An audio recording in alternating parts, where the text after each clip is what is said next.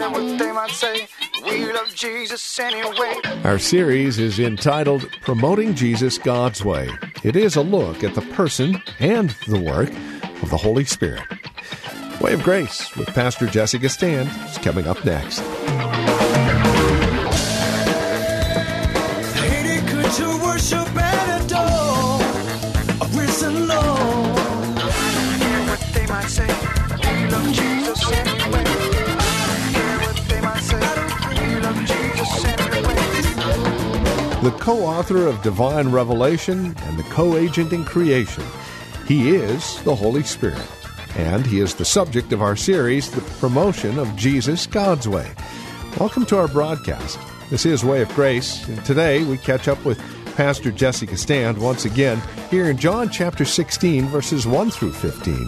Now, this is the jumping off scripture for our message called The Person and Work of the Spirit of God. We'll spend time in Genesis and Ephesians, as well as 1 Samuel, 1 Peter, and Romans chapter 10.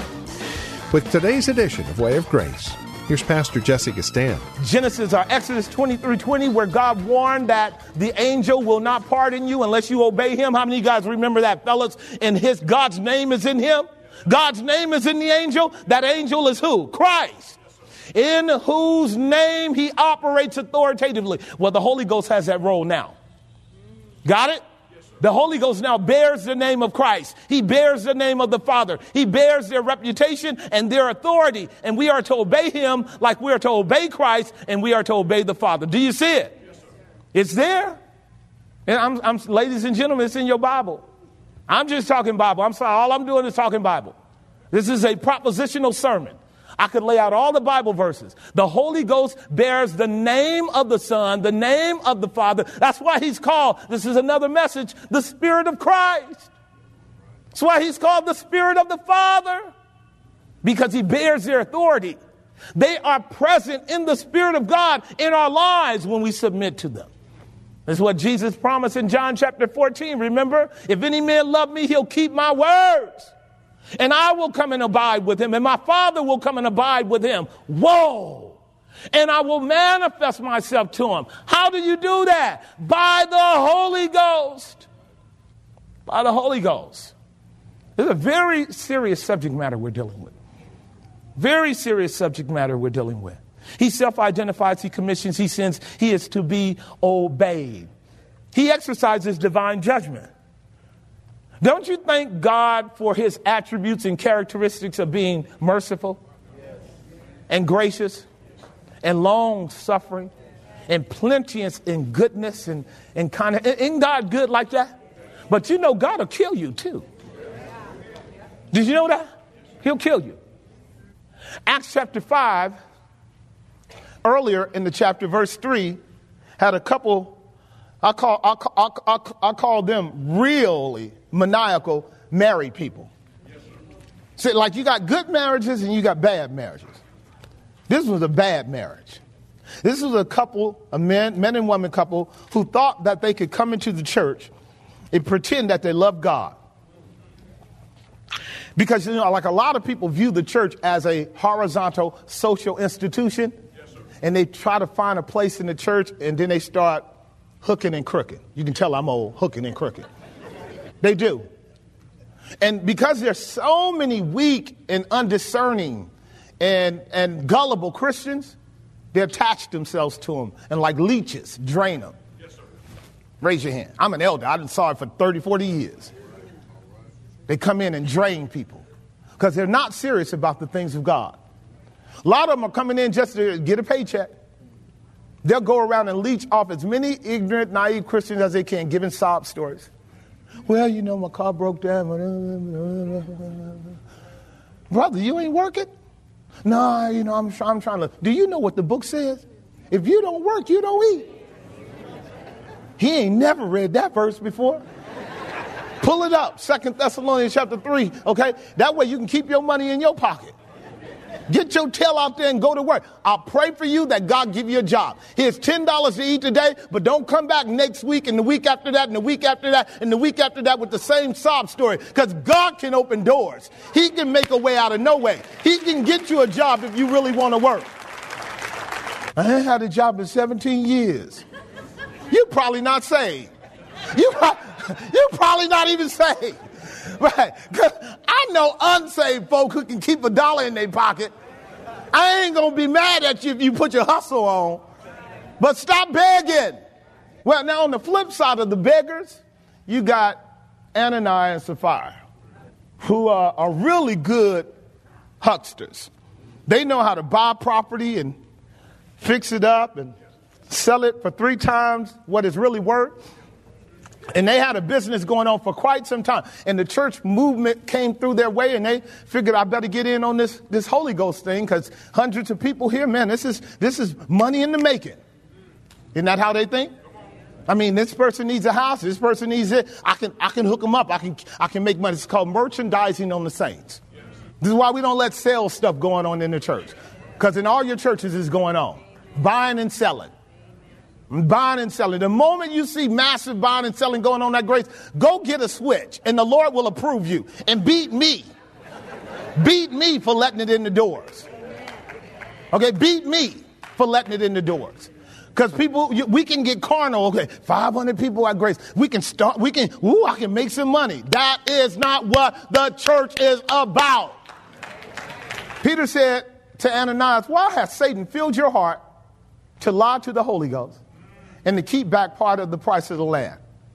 So Peter is exercising what we call the word of knowledge, and we'll deal with that when we deal with the gifts of the Spirit down the line.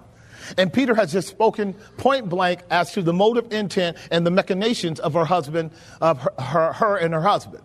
He plainly condemns them. And verse 4 says, watch this, because they lied to the Holy Ghost, didn't they? While it remained, was it not thine own? And after it was so, was it not in thine own power? Why have you conceived this thing in your heart? You have not lied unto men, but you have lied unto what? God. There it is. See, by what we call logical syllogism, if you lie to the Holy Ghost, then you lie to God, which means the Holy Ghost is God. Yes, sir. Does that logic follow? Yes. Just that simple. Just that simple. Now, this actually gets into a whole nother realm of the intimacy of the Spirit of God in the lives of both saved and unsaved people, because Ananias and Sapphira were not saved. They were just religious. But it really does speak to how once you come into the community, God will give you levels of revelation in terms of the Spirit's presence in your life without you actually being saved. He will bear record to you of the reality of the kingdom, but it will be of no avail since you've never submitted to Christ as Lord. You will simply have to bear witness of what you saw at the judgment seat on the last day. That's Hebrews chapter 6 and 10, by the way, in your own time. Okay? Their eyes were open. They tasted of the good things of the world to come. They were illuminated. But illumination is not saved. Ask Balaam. His eyes were open too. And he spoke right about God, but he was still on his way to hell. Are y'all hearing what I'm saying? So when we are talking about the Holy Ghost, you're getting in trouble because you're talking about a person that can get way up in your business. And he can prove that you are a liar. Hear me now.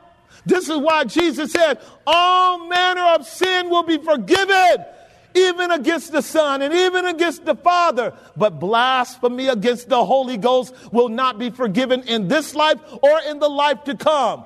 We have to be very careful about God's working in our conscience and in our heart when it comes to the third person. Are you guys hearing me? Yes, sir. It's better to keep your mouth shut and say, I don't know, than to play with God at the level of the third person. God help us.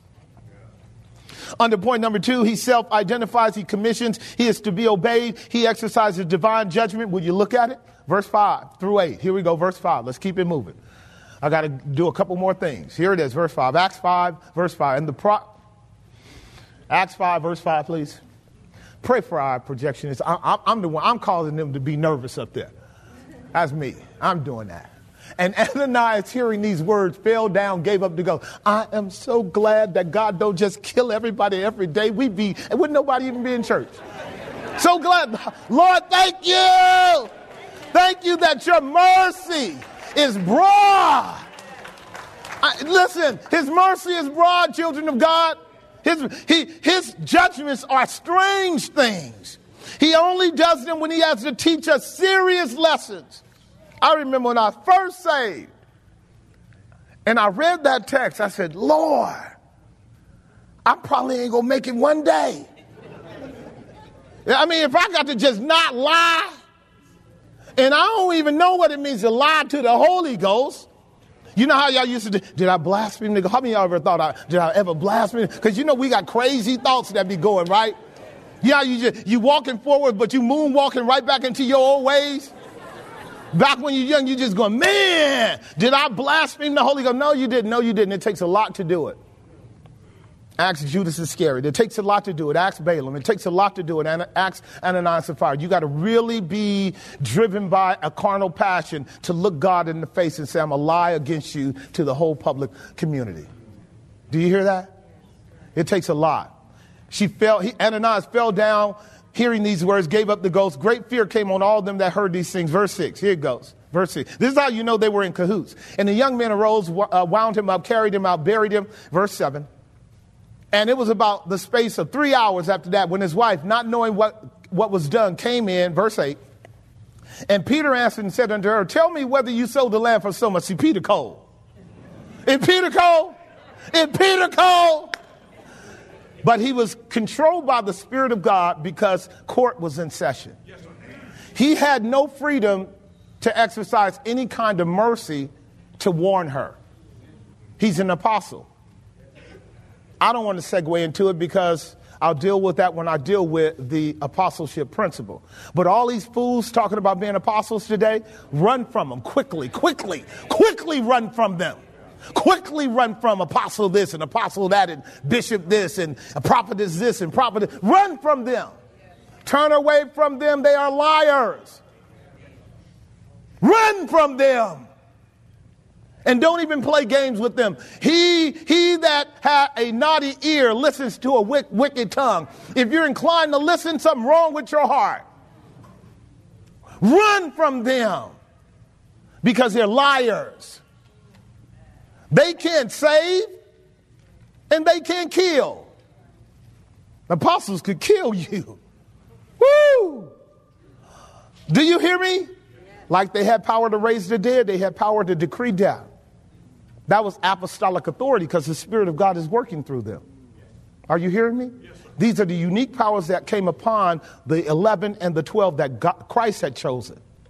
This is in order for the church to know you're dealing with the same God in the New Testament that you're dealing with in the Old. Yes, sir.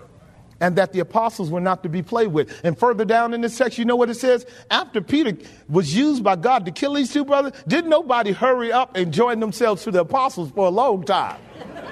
No. Send me a CD, man. Send me a CD. I'll take a CD. Peter be tripping. Here it is. Watch this. Verse 9. Acts 5, verse 9. Then Peter said unto her, how is it that you have agreed together to tempt the Spirit of the Lord? Now, here again, this is how a nomenclature needs to be sensitively learned. In verse 3, we have them lying against the Holy Ghost. They have sinned against God. Now, here's another terminology, the Spirit of the Lord. Do you see that? Very important for one to be able to comprehend these terms. And so Peter said unto her, how is it that you have agreed to tempt the Spirit of the Lord? Behold, the feet of them which have buried your husband are at the door and shall carry you out. Peter knew. You're dead. Do you see that?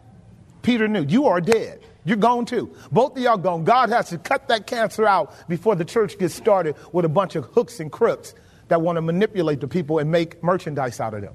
The church was holy for a long time after this day. You got that? Holy for a long time. All right. So point C, E, our final one under here, he can be what? Grieved by our sin. I think I persuaded you of that. Is that so? But look at the text anyway. Ephesians 4 verse 30. Ephesians 4:30.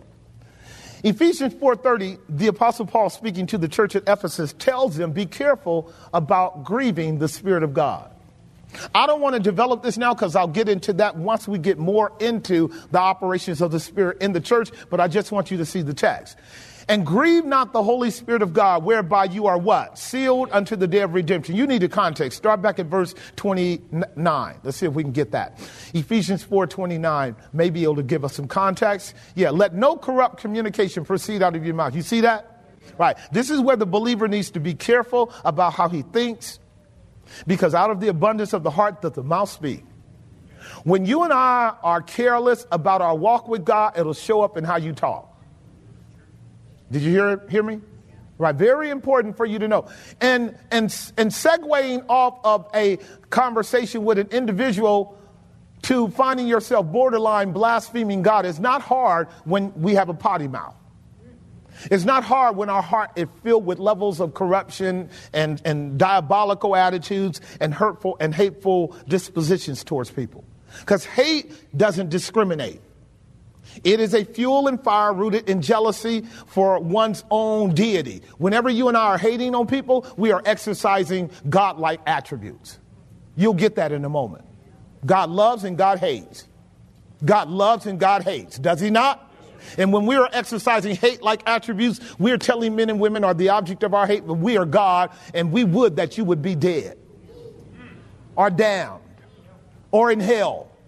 Now I'm acting like God. Am I making sense? And you and I can be honest that there's a kind of anger and hostility towards God that rises up in the arrogant creature called man. Is that true? Even in professing Christians. And we need to be careful because the text says here, if you are careless about your relationship to the third person in your life, in your family, in your community, etc., you can ultimately grieve him. And here's what it looks like. Here's what it looks like. When the Spirit of God is grieved, he begins to incrementally move away from you. And here's how you feel about it. You become aware initially that he's moved away because you are keenly aware of a lack of enthusiasm towards God or the things of God. It's like any other relationship that you have with a person where that relationship is strong and there's a communion and connection there and something offends the relationship and there begins to be a breach there. How many of you guys know what I'm talking about? I don't want to have to belabor this too long. And when there's a breach in the spirit between us and God, he incrementally backs up and gives you space to repent. And when you don't, you harden your heart. And when you harden your heart over time, you actually become an enemy of the Spirit. Now, he's grieved. Now, the idea of being grieved means that he has an assignment in your life to actually move you in the right direction. You're not going in the right direction. He wants to move you in the right direction. You're not going in the right direction. And now, out of an interest for you, he's grieved. Like parents can be grieved with children. Or a husband can be grieved with his wife. Or a wife can be grieved with her husband. Because they're not operating in the covenant the right way. He's grieved and he's moving away from you and he's leaving you to yourself. And whether you know it or not, you are withering up. Your joy is diminishing. Your passion is diminishing. Your zeal is diminishing. Your fervor and thirst to know God is diminishing. Now you're starting to make mistakes over and over and over and over and over again. You are in trouble. The Holy Ghost is grieved. The other metaphor of the fire is in 1 Thessalonians chapter 5, and it says eventually if you quench him, the fire's out. You guys remember that language?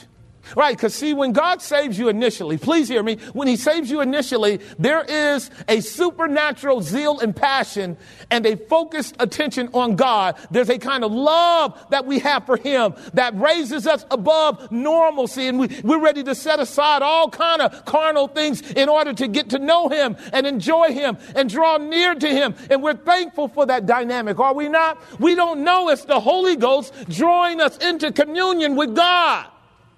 And then one day, it happens just like that, where a lack of sensitivity to the fellowship with God brings us into a place where there's a breach in the spirit. And now we are altogether carnal. And we aren't fellowshipping with nobody. We're barely listening to the word. And if it's on, we still can't hear it. And God has cut off any kind of deep, profound, unique revelations which he promises to those that draw near to him. If any man love me, he will keep my commandments, and I will come unto him and abide with him, and my Father will come unto him and abide with him, and I will manifest myself to him. I will manifest myself to him. That gets lost with the Christian that grieves God. And that Christian is altogether like a dead, carnal, lost, unregenerate man or woman. Is that true? Right. When you're in that situation, you can't help yourself. Best thing to do when you're trapped like that, and I know it's a few of you that are there, go ask somebody to pray for you.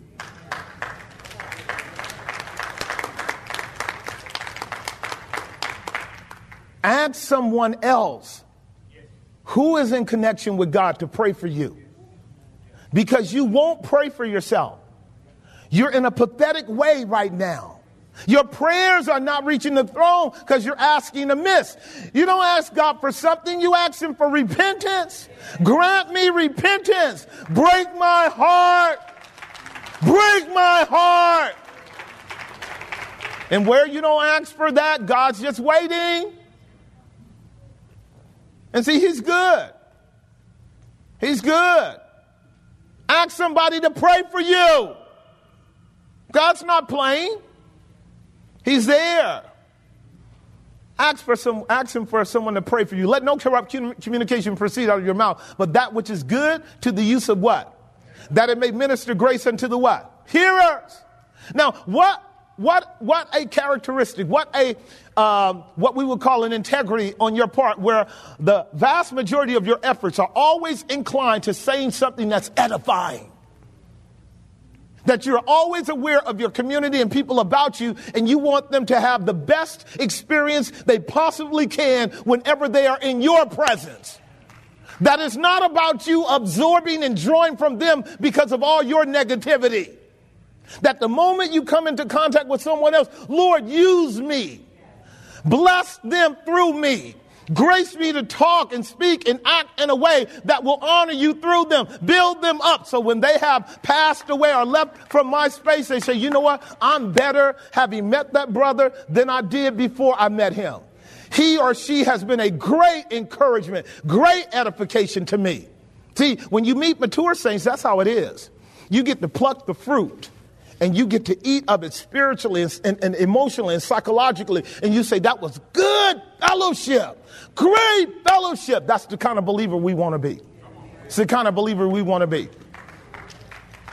Verse 30. And grieve not the Holy Spirit by which we have been sealed unto the day of redemption. That is point number 2. Points number 3 and 4 I'm going to hold till next week. If you look at your outline, let me just briefly state these. They are one true and living God, God the Father, God the Son, and God the Holy Spirit. This is the Shema of the Old Testament, Deuteronomy 6:4. Hear, O Israel, the Lord your God is one Lord, Yahweh Elohim, one Lord, triune God, Father, Son, and Holy Spirit. The Spirit of God is also an individual, self-conscious person. We cannot reduce him to a force. He is co-agent in creation, and he is the author of divine revelation. He communicates the prophetic word, he communicates the living word, he communicates the written word, and he communicates salvation through it. Without the Spirit of God, we could know nothing about anything. Are you guys hearing me? Without the Spirit of God, we could know nothing about anything. We could know nothing about history. We could know nothing about the present. We could know nothing about the future. It's the Holy Ghost that gives us the narrative of the will of God from eternity past to eternity future. That's how important he is to all of us. God bless you. Studying God's Word that we might show ourselves approved, that we might come to a deeper love and understanding of God's amazing love for us in Jesus Christ. This has been Way of Grace with Pastor Jesse Gistand from Grace Bible Church here in Hayward. We are always delighted and grateful that you take a few moments to spend with us, that we might, again, study to show ourselves approved. And as we leave you today, we would also leave you with an invitation to join us for worship in person. If you enjoy the teaching ministry of Pastor Jesse Gistand and Grace Bible Church of Hayward, please consider this a formal invitation to spend Sundays with us. 11 a.m. is the worship service, 10 a.m. if you would like to join us for Sunday school. And don't forget, Friday evenings at 8 p.m. We have enjoyed a marvelous time of studying God's Word with brothers and sisters in Christ from a variety of churches all over the Bay Area. That's at 8 p.m. Friday evenings. For directions and more information, simply stop by our website, grace-bible.com. That's grace-bible.com. Or give us a call, 510-886-9782. That's 510-886-9782. If you're looking for a copy of today's program, you can either contact us by phone or mail, send $5 and we'll get a CD out to you, or stop by grace-bible.com and download the audio file for free. The address, if you're writing to us, is 22768 Main Street, Hayward, California. 94541 is our zip code. And one final note as we conclude our time together today. We're able to come to you daily here on KFAX because of friendships and partnerships with people such as you who see the value of this ministry. Now, while it is free to listen to, for us, there is a cost, and we are a listener-supported ministry. No matter the size of your gift, it's greatly appreciated. So would you take a moment and pray about it and then contact us with your gift today? 510-886-9782 is our phone number, or write to us, 22768 Main Street, Hayward, California, 94541. Thank you so much for spending time with us today. Until next time, God bless. I don't care what they might say. We love Jesus anyway. I don't care what they might say. We love Jesus anyway.